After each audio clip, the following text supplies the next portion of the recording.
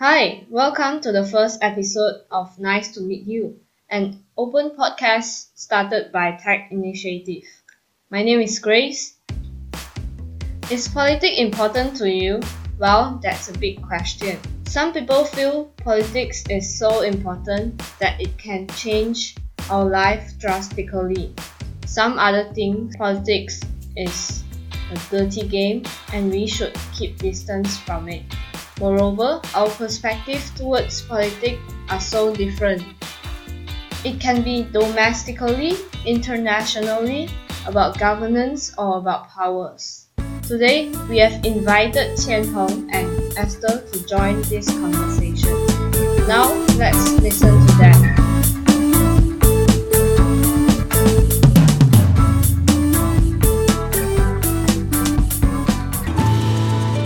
Hey pal, nice to meet you. In my imagination, you came from Kuchai, having two siblings in your family, and you accepted the invitation to attend this activity because you are curious and want to partake in this newborn podcast. Well, actually, I come from Puchong and I do have two siblings in my family. I accepted the invitation to attend this activity because I'm willing to provide my perspectives in order to stimulate more conversations within the youth community. So from what I think, you also come from Puchong. You might have a younger sibling in your family, and you accepted the invitation to attend this activity because you think there is a general lack of awareness in politics that needs to be addressed. Right. So I think we're on the same page here in terms on youth participation in politics in general. But let me answer. So I come from Puchong also. So that's your guess is correct. And then I have two siblings in my family. You also correct. You also guessed that correctly. I have a younger brother. And I accepted the invitation to attend this activity because I would like to contribute and involve myself in this brilliant and engaging initiative. In my imagination, you love Malaysia's lifestyle, but you think economic stagnation, basically lack of opportunities and social mobility is the biggest problem in our country. That's quite a mouthful. First of all, I do agree that I love Malaysia's lifestyle, and what I wrote here is I love Malaysia's culture, but lifestyle is part of it. But I think even though all those topics you mentioned above are problems in the country, but for me, governance might be the biggest problem in our country. So I think from your perspective, you probably love Malaysia's culture, people, food, but you might think lack of democracy is the biggest problem in our country.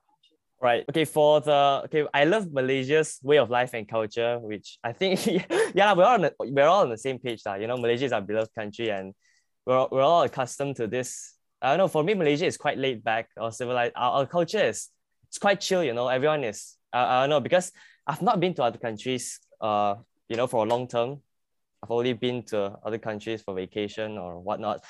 But generally, I think Malaysians are laid back, are chilled, and also we're friendly. We're very friendly to strangers. So I like this culture, and also I like the food here. That's, without a doubt lah. I want to go mama right now, to be honest. And also now, second point is, I think for me, the lack of progress in reforming our political system is the biggest problem in our country. So basically, governance lah. Like what you mentioned just now. We also we agree that governance and also the lack of democratic reform process in Malaysia is the biggest problem.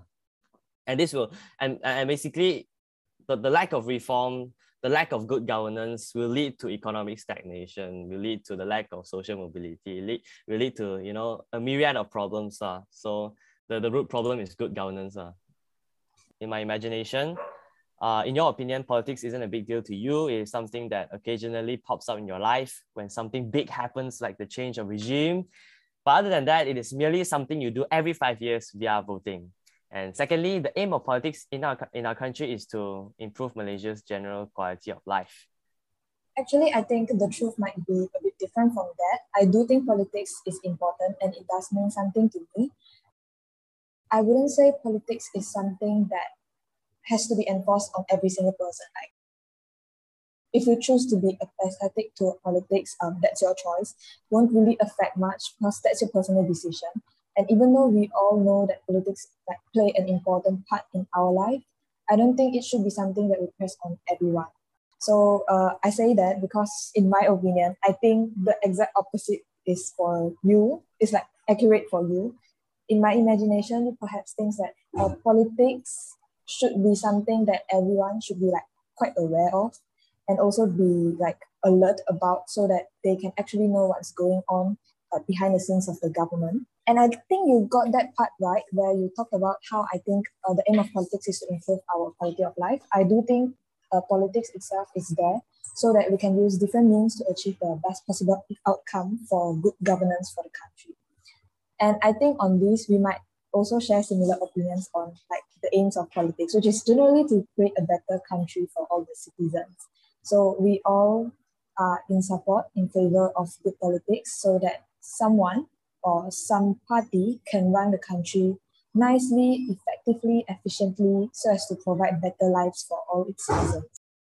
Okay, in my opinion, politics means a lot to me since, first of all, it impacts my daily, right? It impacts my daily life, of course, because now, for example, the government announced the lacks in, SOPs such as, if not mistaken, you don't have to scan my Sejahtera code, and then you don't have to wear the mask mandate isn't mandatory right now for outdoors, so it impacts my daily life. Basically, day-to-day governance, public policies, it all affects our daily life, and also it affects my future life also because for example, the ringgit is in a terrible shape right now.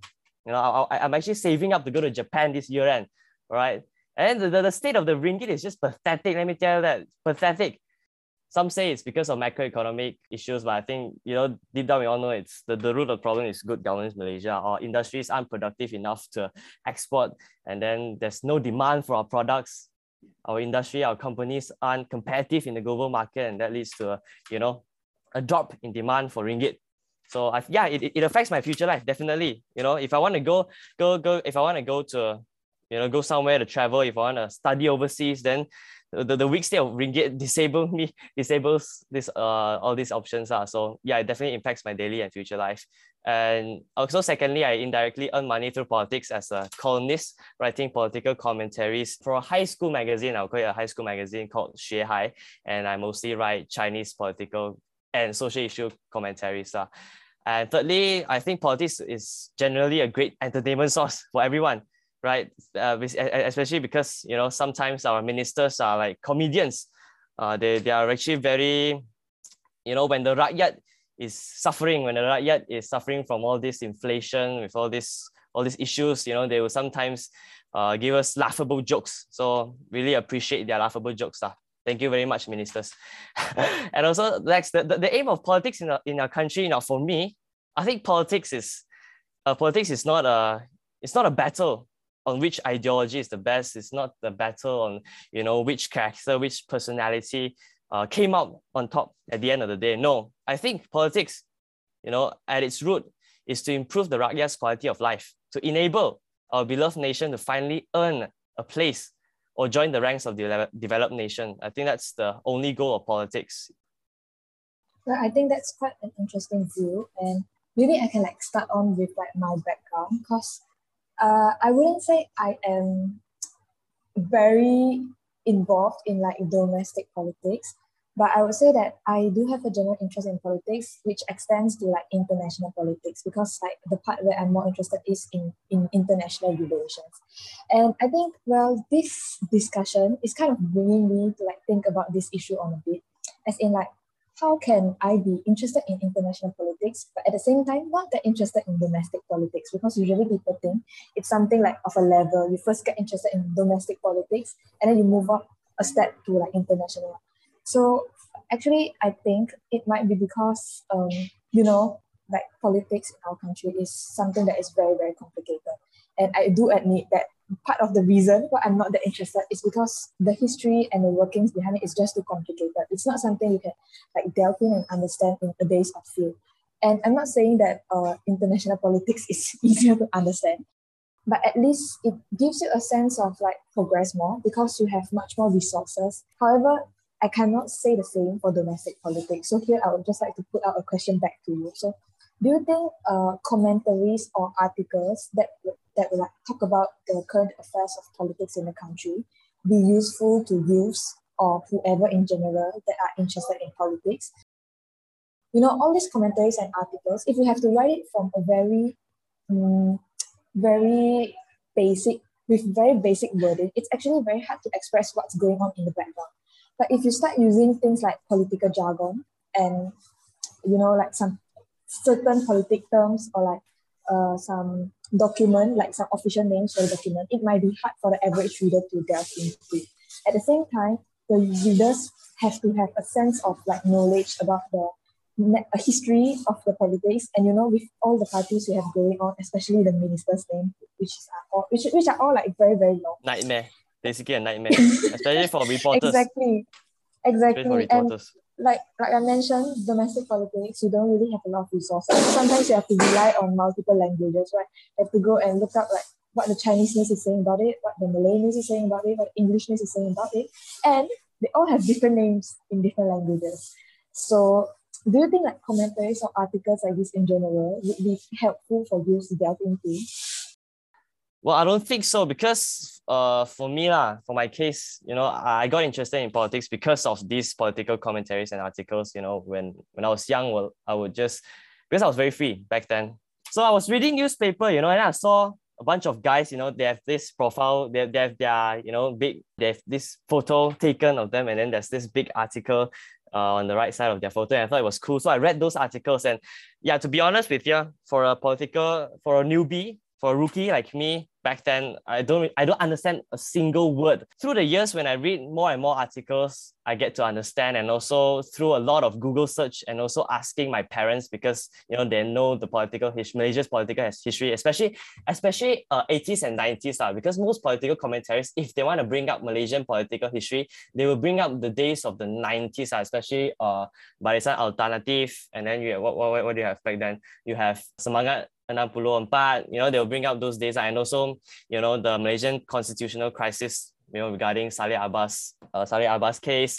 And it's a lot. So yeah, you need to Google search all this, because the general public, and also, yeah, as you said, the resources on the internet regarding domestic politics it's not that available if compared to international politics. But to me, I still prefer domestic politics. But at the same time, I will still take note on international politics, because international politics, international affairs is also very important. And I think Malaysians are lacking in their understanding basic grasp of international politics, especially basic international issues such as the Palestine-Israel conflict, such as the Middle Eastern wars, such as the Afghan issue, and also the recent Ukrainian war. Most of their views, most of their thoughts are developed through domestic media, instead of looking at a wider picture. They will, like, for example, most Malaysian Chinese will side with, I won't say most, but some Malaysian Chinese will side with the Russians, because they think, Ukrainians and Russians, they are all Slavics, and that Russia should conquer Ukraine because they are all the same race, so they should conquer them. And also this reiterates, or it's a mirror to what Malaysian Chinese feel about the China-Taiwan issue. So yeah, most of their, I would say, understanding, also their thoughts on international politics is restricted to what they know, is restricted to sometimes, and I'm not saying all times, but sometimes, their skin tone. So it's very sad. And also for the Malay point, for the non-Malay, for the Malay point of view, for the Israeli and Palestine crisis, most people, I would say, all of them will side with Palestine, and also for this Ukrainian crisis, they will side with the Russian, because Ukrainians are aligned with United States, and then the United States is aligned with Israel. So most Malays will hate the Ukrainians, because Ukrainians are aligned to United States. So most Malaysians, their view is very restricted, I would say, and there's a lot of space for improvement in terms of our international perspective for Malaysians. I think at this point of the discussion, it would be quite useful for us to, perhaps we should talk about domestic politics and international politics separately. Because on international politics so far, I feel like we have a consensus of it, which is that even though it might be harder to grasp the big picture, because for international politics, you need to know about histories of the countries, you have to know about what the diplomatic ties between countries are. But at the same time, like I said, resources are really all over the place if you want to find some. And I would generally say that commentaries and articles from, established sources like The Diplomat, or maybe Channel News Asia, all of these, they really give you a very deep insight as to what's going on. For example, if you are interested in the Russia-Ukrainian crisis, you can just go Google, and there are like commentaries that will tell you every single thing back to like the early histories, like close to World War One, how the whole country split and what happened in between. That are like stuff that are really easy to find in the online. So I would say that on international politics, I do agree with you that it is actually quite interesting, very easy to get into. Whoever is listening to this, if you're like doubting about whether you can really understand international politics, just go read up, and you'll realize that you things start to get more sense when you read more, because you get to combine all these different perspectives. However, back to the issue of domestic politics, one thing I really think is like hindering the progress of general awareness about domestic politics is really this lack of commentaries that tell you every single thing about Malaysian history. So far, I think it's quite hard to find some things like this. And even in the Wikipedia page, I don't think they cover it that thoroughly. Like there are certainly things that I know which are not on the Wikipedia page, and also things in the Wikipedia page that I do not know. So it's just a general gist of like this difference between international politics and domestic politics that let me perhaps like ask you, since you are like more well versed in domestic politics, has there been one single source or like a website where you can like completely trust what it's talking about domestic politics and whatever backdrop or perspectives they offer? No, you can never trust the media fully. 100% no. Exactly. I can't say that. I can't say that for sure. But in my opinion, I would suggest Malaysia Kenya.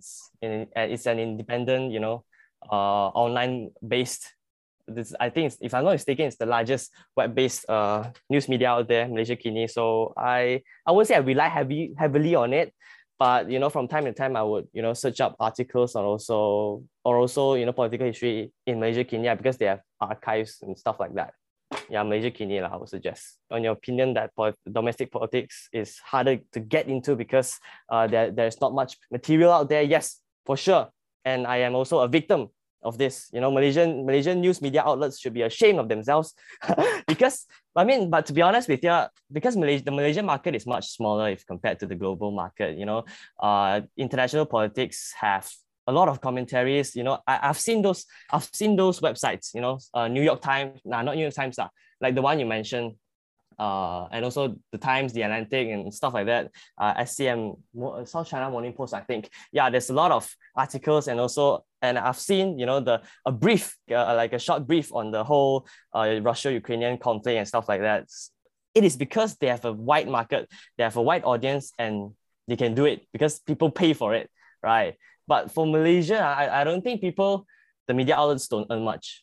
And that's the thing. If they don't earn much, they don't have an incentive to create, more materials for the general public, right? And even for Malaysia Kini, the Malaysia Kini BM version is for free. And I don't think a lot of people subscribe to the English and Chinese version. So without money, without public support, they can't really do much. They can't really provide much materials for, people hungry for more domestic politics or domestic political history content. So that's the thing. We don't have a market. And if you don't have a demand for it, there's no supply. It's basic economics. So yeah, it is much harder to get into domestic politics because of all the lack of material. But if you search harder, you will find some content, some high top-notch quality content, but it's not much that you have to search hard. So I can agree with you on this point.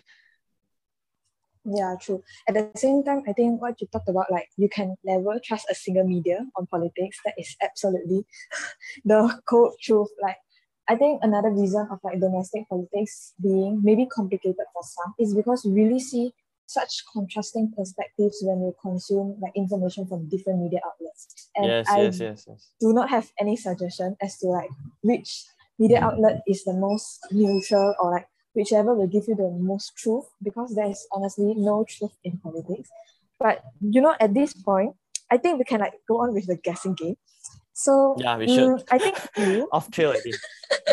I think you get your news feed from, if I would say a passive source, I would definitely say you watch like the 8 p.m. news. That one is like your passive source of information. And actively, I think you might check your news feed quite often. As to the frequency, I would say maybe you might have the notifications on, and maybe you have like apps or what. So whenever some headline breaks up, or like some hot issue happens, you instantly get a notification and then you read it. I'm guessing that's your frequency of like reading news articles. Right. So yeah, I would like to answer your guess. All right. First of all, I get my newsfeed from newspapers, mainly Sinchu Daily. I'm sorry, I only read Sinchu Daily. I don't like change, lah, you know. Yeah, change is uncomfortable. I don't like to step out of my comfort zone. I'm sorry, Sinchu Daily is the best. I can't say it's neutral. It's the best, but it's not neutral. Right, for websites, yeah, Malaysia Kini. I really suggest Malaysia Kini. And if you have the time, go read every single article out there, and then you'll be an expert in politics or generally, lah, not politics, but social issues. Lah.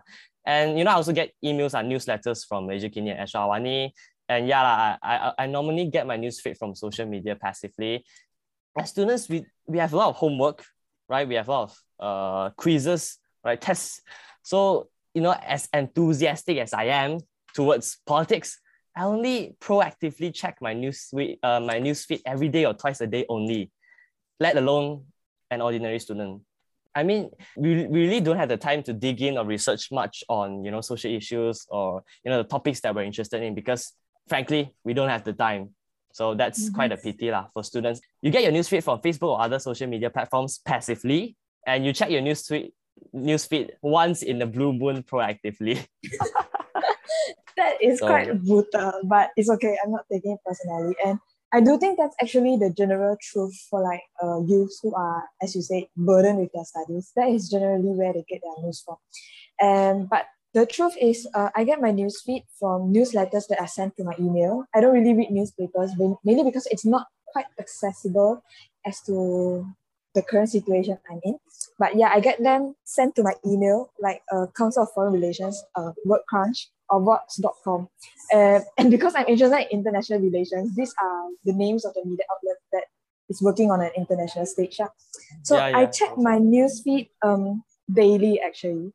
I think this is quite a good habit. I started this in 2022. So maybe back then I didn't check it that much, but now I do. I check it daily, perhaps like 10 to 20 minutes per day. And I also read the headlines and that whatever comes on my notifications feed. That's about that. And I think I'm actually like in the middle ground for that. And I do agree the fact that, you know, actually it's quite hard for us to ask for people to be actively learning about politics because studies as a student and work as an adult, and maybe later on in life, you have like different commitments and different issues you have to tackle. Okay, so for me, I think we might share the same view on this, which is while reading this information, we should always keep in mind that the truth might not be as it is being said. It's time for us to like do some of our own research if it's something that involves a lot of interest from different parties, and at the same time have to like critically think about the issue, as in you read like this certain article telling you what happened, and maybe that article will draw their own conclusions on a certain issue, but it's always all right for you to think from a different perspective. Like for example, if people decide to think of the Putin is deciding to conquer Ukraine for his political agenda, and you think it's because of economic reasons or because of historical factors, then it's absolutely right. And if there are like no news sources that support your claim, it doesn't mean that you are wrong. It's just like it might not be the general view, and it's always up to the readers to like fact check their own media consumption and to find substantiation for their own view before they start talking about an issue. So I think that's what you think. Well, kind of the same, but I beg to differ on critically thinking. Of course, you know, critical thinking is very important when it comes to, you know, analyzing and also addressing social issues. You need to look from both sides because, to be frank, a lot of issues have two sides. But to think critically, you need facts, right? You need facts to think critically. But now I'm talking about domestic politics here. But to be honest with you, it's very hard to get. I wouldn't say it's easy to get facts. Of course, you just read newspaper or just, you know, dig some newspaper articles or something, then you'll get your facts. But those facts are known facts and they quote from each other. That's the worst thing, I tell you. And sometimes they literally just, you know, say that, you know, according to which media outlet. So those facts are widely circulated, but those are known facts, and it's, to be frank, sometimes quite shallow. And those political commentaries, and it actually depends on the author. Some author will go to great lengths to discuss and also address one issue, the author will delve into, research reports, will delve into statistics. Yeah, this is what I like about some political commentaries when, addressing electoral victory, such as Barisan Nasional's recent electoral victory in Johor. They will give you statistics, they will show you statistics and they will show you the math, the workings behind their statistics, which I think is great because it is, first-hand material, first-hand source. You can't really, get much, or you can't really form another opinion on these facts. So yeah, I think it's a bit hard. And if you want to, think critically and also, really understand the whole issue, you really have to dig in those research reports. You really have to, look at the numbers. And most importantly, you have to be good in BM because you need to read those kenyataan media. Because in Malaysia, the news come from kenyataan media. For ordinary laymen, for ordinary, citizens, I don't think they will go to great lengths as to, read research reports, as to go to read kenyataan media. They won't. So it's about effort, Lord. If a country's citizens give effort, they give effort, they demand the best from their media, they demand the best news, they demand a variety of facts, then of course the views, the opinions there will be diverse and it will be much more mature. But if the media outlet in one country I won't say lazy, but I shouldn't call it lazy. But if the media outlets are, I won't say laid back also. That's lacking in maturity. Then the citizen can't really form a much opinionated view on a certain issue. So that's my 2 cents on thinking critically. It's harder than it seems to think critically, especially in this world where information, where there's a bunch of information, right? Information overload, we call it. But you don't know where to start. Right? And sometimes the informations are repetitive.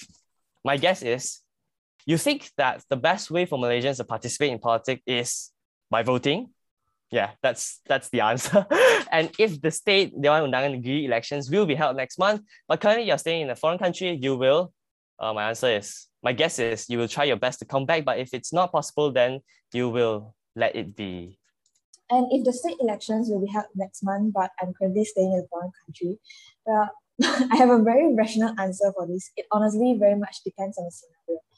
I think it might be quite safe when I say that if you provide someone with the scenario that the person has absolutely nothing, no commitments whatsoever, no financial issues, no time scenarios, and there's this state election, should I go vote? If it's convenient, of course, it's very easy for you to just say, go vote, but there are a lot of things in play also. Like, for example, if you say the person is staying in a foreign country, will the person even have adequate knowledge about what's going on in the state as to actually go elect? Or maybe there are things like visa, I don't know. So it honestly very much depends on the scenario. I don't think this was a very good, frame of example. But I get what this means. It's like trying to ask people whether they would prioritize domestic politics over their personal interests, as if you're going for business in this country and it's your own business, you can have the option to choose whether to stay on and to proceed on in your business or put it on hold, go back to elect. And this really shows how much people value the domestic politics. But coming back to the conversation, I think you think that the best way for Malaysians to participate in politics is to read more, have open discussions about it, and dig for facts or explanations if you don't understand what's going on. So if the state elections will be held and then you're outside, you will come back. Yeah, I think you're quite accurate with your guess. Now, my answer is, Malaysians can participate in politics not only by voting, but also by engaging themselves in public discussion, and also secondly, most important thing, always monitor and pressure the government in areas of dissatisfaction. Because I would like to quote a political scientist, actually, Wong Chin Huat, I think he said something like, politics is also citizens' involvement in politics is not, just by voting every 5 years, but it's actually a democratic process that happens daily. How do we participate in this democratic process? We monitor, and also secondly, pressure the government in areas of dissatisfaction. We engage ourselves in public discussion. So I think that's the most important thing. People should be engaged, people should be informed, and then they should form an opinion, a view on on issues that are for them of utmost importance. And then they can also if they want, criticize or also give constructive criticism to the government of the day. So I think that's the most important thing. And if elections are held next month, but I'm currently living in a foreign country, I will travel back. You're correct about that, but I will travel back a few days before election day so that I can observe and generally have fun during the last stretch of the campaigning period, and only then I'll make a decision on who's my desired candidate. I like the election period. I like to witness the campaigning period. It gives me semangat. It gives me a reason to be a Malaysian again lah. In your opinion, students should take part in citizenship education starting from the age of, I would say 7. That might be a bit extreme, but I think it's 7. And things that must be included in the class are such as perhaps history of the politics, like any political issues of the country without censorship, and also like an introduction to each party as to how the whole situation has been, and also like teaching people how to understand political jargon, and like you said earlier back then, how to understand the statistics of elections and how does election work, like how do you separate all those areas. I think these are all basic knowledges that has to be covered if you want to have anything that is like similar to citizenship education. So that's my guess. All right. Right, I think you'll be in for a shocker because, well, in my opinion, students should take part in citizenship education starting from the age of 16. That will be the more mature and also a ripe age for them to finally understand and also get to know the political scenario of our nation that is a mess. And also, no, let's not delve into that thing. Right, those themes that must be included in the class are, in my opinion, separation of power. Basically, the clear separation of power, Separation of power, very important. People should know, people should know. And also, I think we can also add, some countries take separation of power to extreme levels, like the United States. They have the Supreme Court, which plays a vital and pivotal role in their politics. Yeah, these, sole cases should be added into our curriculum too. Separation of power, I think, is very important. And secondly, the electoral system, like what, Esther mentioned just now, people should know how, our electoral system works, because they need to vote by the age of 18. And so they need to have a clear grasp and also understanding of how, how this elected representative is elected, what happens in the Dun, what happens in Parliament, in both houses of Parliament, in fact. And, thirdly, most important thing, I think, is good governance. I think they should teach good governance, introduce the concept of good governance to them, what a perfect and also what a flawless civil service should look like, government contracts, how should they open tender, how should they be, handled. I think these are very important because our country is grappling with the problem of good governance. Our civil service is not good enough. There are questions of kickbacks and also questions of bribery, within the civil service itself. So, also the judicial system, sadly. And also, power struggle, cronyism. And so people should know about good governance, this general concept. What is good governance? What is transparency? Thirdly, the history of democracy, both domestic and international. Students need to be taught international democratic history in classes, because I think this left-right spectrum, or there are a lot of stuff, in international politics other than the left-right spectrum, but I think students should also be taught, about this, the left-right differences, and also policy differences, and other concepts, other jargons in the class, other international, politics in class, because they can broaden their view on politics and not refrain themselves basically trap themselves in Malaysia's domestic political struggle or tussle, I call it. Yeah, because frankly speaking, our politics is immature, and if compared to the Western democracy that have developed for, technically speaking, centuries, we still have a lot to learn from them. So I would say, if you add these political terms, political concepts, the left and right, in other electoral systems, international politics in general, in Malaysian classes, they can develop their own international perspective, and also, get a grasp of what politics really is, and, how broad and how wide politics can be, other than, bumi or non-bumi rights, and that they should learn for me. Lastly is global issues. I think global issues such as, the one you mentioned just now, Russian-Ukrainian conflict, not necessarily Western's one, but in Asia also, right? The Spratly Islands, and also what's the other, Pacific, right? Is it, if I'm mistaken, the other island group in South China Sea near Vietnam? Paracel Islands. Yeah, the Paracel Islands. Yeah, I think they should learn more about global issues such that, they can develop a more mature and also informed view on global issues in the future. Moving on. In your opinion, students should take part in citizenship education starting from the age of 18. So I think, the themes that should be taught in classes are separation of power, electoral system, and also citizen responsibilities. I wrote this answer is because these three themes is covered, I wouldn't say intensively, but covered in Sejarah textbook, right? And also be loyal. Yeah, very important. Be loyal to king and country. Sejarah textbook mentioned this, but I don't think it's quite enough. Okay, so in my opinion, students should take part in citizenship education starting from the age of 13, which is quite interesting because yours was young. 16, mine is 13. Yes. But I think, this nicely leads on to my substantiation. It's because I think things that must be included in the class are such that, like you say, modern history of the country, recent issues of politics, but also basic knowledge of economics, sociology, law, etc. And yeah, these are very broad topics, and that's why I put the age at 13 because you need more time for that. But because I think politics, most people would think politics is a play of power, and that certainly seems to be the case in our country, where you basically just grab for power, whoever gets power. Try not to get the other person get the power, and the other person gets the power. Oops, now you have to think how to get back the power.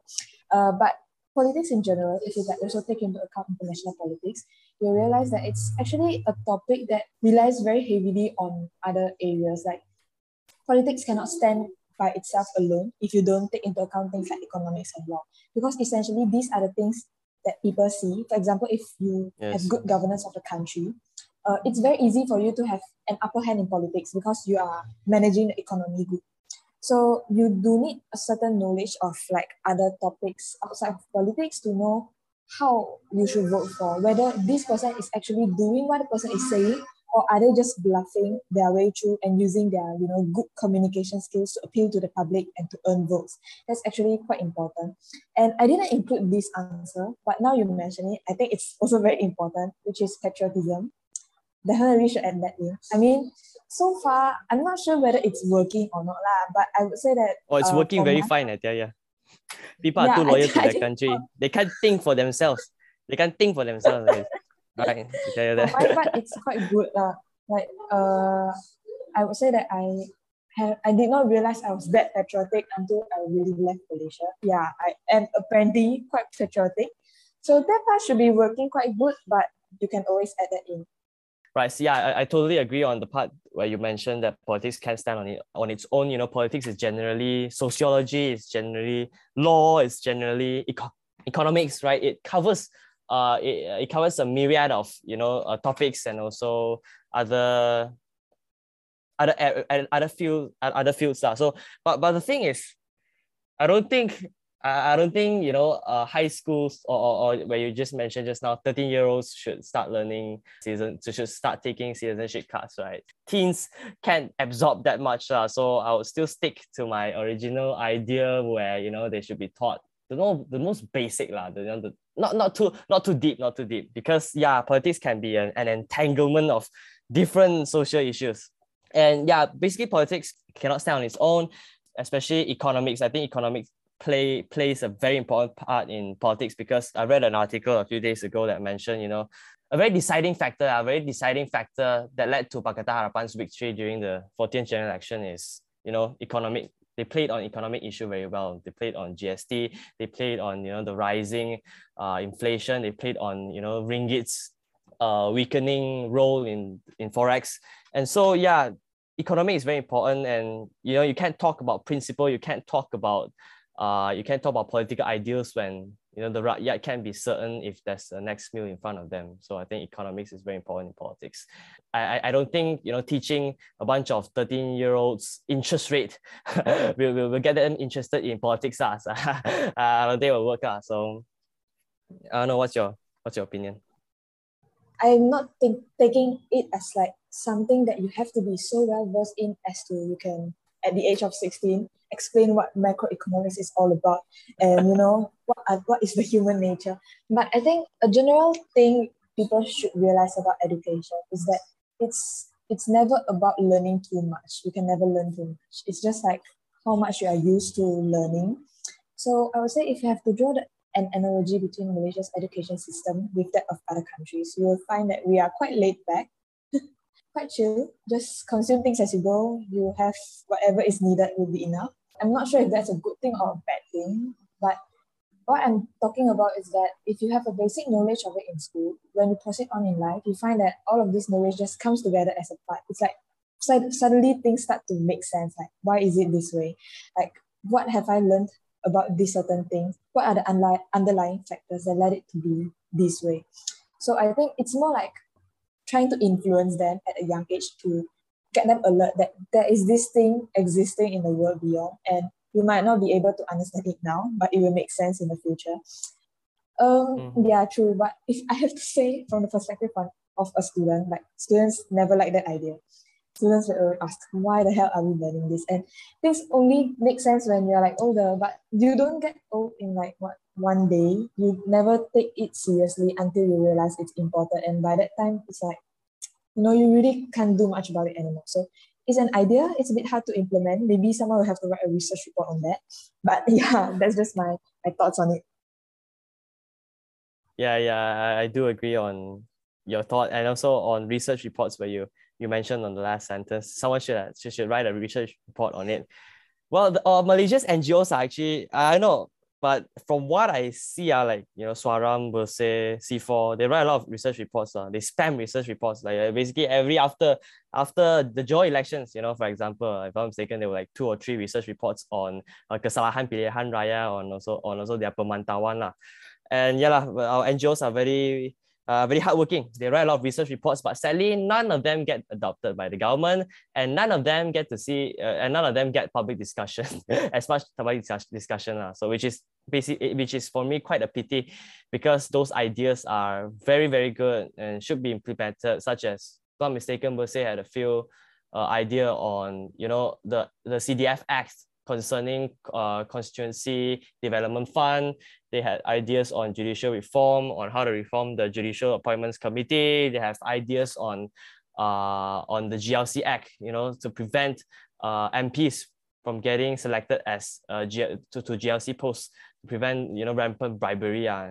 But very sad these research reports aren't I would say they aren't available. You can just download that from the internet. It's a long as 30 pages PDF. I see if I want to read it or not. But yeah, the general public don't really care about them, and the government don't really implement them because there's no public discussion. There's no pressure for them. There's no initiative for government to implement it. So I think it's very sad.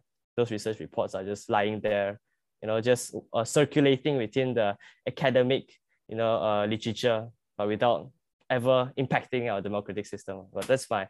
Yeah, that's just my rant on research reports. Right. So okay, after this conversation, I feel that I don't really feel anything, to be honest with you. And some words to your pal today. Thank you for joining, first of all, and also for listening to my rants. I like to rant about stuff. My family won't listen, or they won't understand. So I'm very glad 3 of y'all fell victim and had to endure endure this torturous process of hearing me rant about random stuff. Well, keep up the good work, because I know you are you are involved and also participating in a few NGO initiatives. Keep up the good work. We need people like you. We need people like you to keep on spamming those research reports. I tell you that, right? Keep up the good work, and yeah, and I'll share those reports once in a blue moon. I'll share those reports if they're good. And some words, right? What do you think about this initiative? Would you invite your friends to join it? Yes, most definitely. But because the thing about politics in Malaysia is people are discussing within their own circles. So in terms of inviting friends, yeah, of course I'll invite friends. I'll invite maybe my Malay friends. Yeah, I think it's great. I think it's a great initiative, to be honest, because people, you can persuade others via discussions, right? That's the discussion is the most basic form of politics, to be honest with you, right? Politics come from discussing and also making concessions, negotiating. And I think through discussions we can change a lot of people's mind. People can know more about each other. When you know more about each other, the other camp's view, then you won't talk trash or you won't talk bad about them because you know what they're thinking, you know their thought process, you know why they came up with this idea. And so, more Malaysians should join in the fun, right? Even if you can't change anything, right? You only vote once every 5 years anyway, but still discuss, share your thoughts, share your views, all right? Add your rant to this diverse pool of opinion, and maybe it's a small change, but you still have a great impact on Malaysian politics, I think. So yeah, I think it's a great initiative for people to discuss. It's your turn. Very interesting view. But after this conversation, I would say that I have a better understanding of why I have certain tendencies towards certain areas of politics. And I think actually, like, all these things, all these mindsets or like beliefs we have are actually quite deep rooted within us. But sometimes we just need that extra push for us to like actually like acknowledge that this is a thing. So I have always known that I like international politics over domestic politics, and I kind of knew the reasons, but after like talking like this and also like discussing about what we could do about it, it just really led me to acknowledge these root causes, because say it out loud makes it true. And I don't know for like other people, but at least for me, whenever I know like there's something true and there's something I can do about it to make it better, I will take action. So maybe afterwards I will start to think of ways to like make my interest more balanced. But generally, I think it's quite interesting and also quite motivating to see someone who is passionate about something to like share their own thoughts on a certain topic, because you never know, right? You might think I'm not interested in politics. Maybe you just need to talk to someone passionate in politics like Tian He, and then you suddenly find you're interested in politics, and you decide to, I don't know, pursue a career in it, and yeah, that's good for you. So after this conversation, one thing I realized is that I have a better understanding of why I like certain things. And also, I think it's also a very good place for us to like acknowledge and observe all these differences, like Tian He mentioned, like these differences that exist within us. What has led us to have this certain conclusion about a certain issue? So that is what I think about the conversation. And yeah, now I think politics is more important after this conversation. So maybe he has succeeded in his goal. And some words to my pal is great job. I love how the way you can like just pick examples out of nowhere. Not Out of thin nowhere, air. it's just like Just ranting. yeah, out of thin air. Just suddenly, like, okay, let's talk about this issue. Or yeah, maybe let's just talk about that history. I absolutely love that. It just like shows that you have a very solid knowledge of what's going on and background knowledge, right? Which I think is very important for anyone who's like planning to have conversations. You can have conversations without background knowledge, but you cannot have conversations where you act like you have the knowledge and then you like just, use the mainstream things, that is actually a pitfall that everyone should look out for. And I think Tian He is a great demonstration of, how to really go deep and go broad in your area of interest so as to become kind of like a semi-professional. I'm not saying a professional, because I don't think you like that title. Not even semi, man. Not even semi. Never mind. This is my general perception of you. Okay, a semi-professional. So yeah, good job. Keep up the good work. I will try to understand what you are writing more often. I will try to read more of all the articles and commentaries you share. And about this initiative in a whole, first of all, I would definitely recommend my friends to like join in, or even if you are not my friend, even if you are just like stranger listening to this podcast, just join. I don't know if that they open up spots, but as long as you have some thoughts on it, just join, because you never know what other people can bring to the table. And at the same time, you have to acknowledge that it is time for you to step out of your own comfort zone and listen to what others have to say. And what I think about this initiative is that it's a very interesting thing to like, come together and just guess what the other person would think about it. Even though in Tian He and my case, that wasn't really effective because we kind of knew each other. But if you kind of ever have this chance to like just meet a stranger up straight and talk to them about it, it's I think it's very good. It's like very, very useful because you are free of all those assumptions and generalizations you have of a person that you already know, and you're like facing this person up front. And that is absolutely better than like producing your ideas behind a screen or like on your keyboard, because verbal expressions are much more useful, and at the same time you don't really recognize the impact and the reasons that you have when you say something unless you actually talk it to someone who you know is like existing because you see them face to face. So yeah, that's just my thought about this initiative, and it's great. Yeah, thank you very much for inviting us, and Yeah. good job.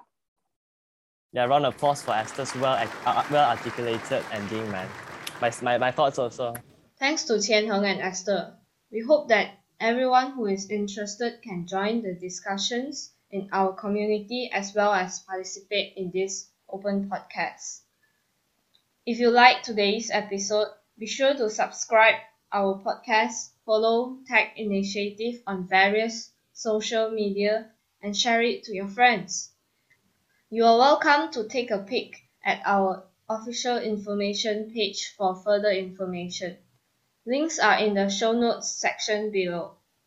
Thank you for listening to our open podcast. See you in the next episode.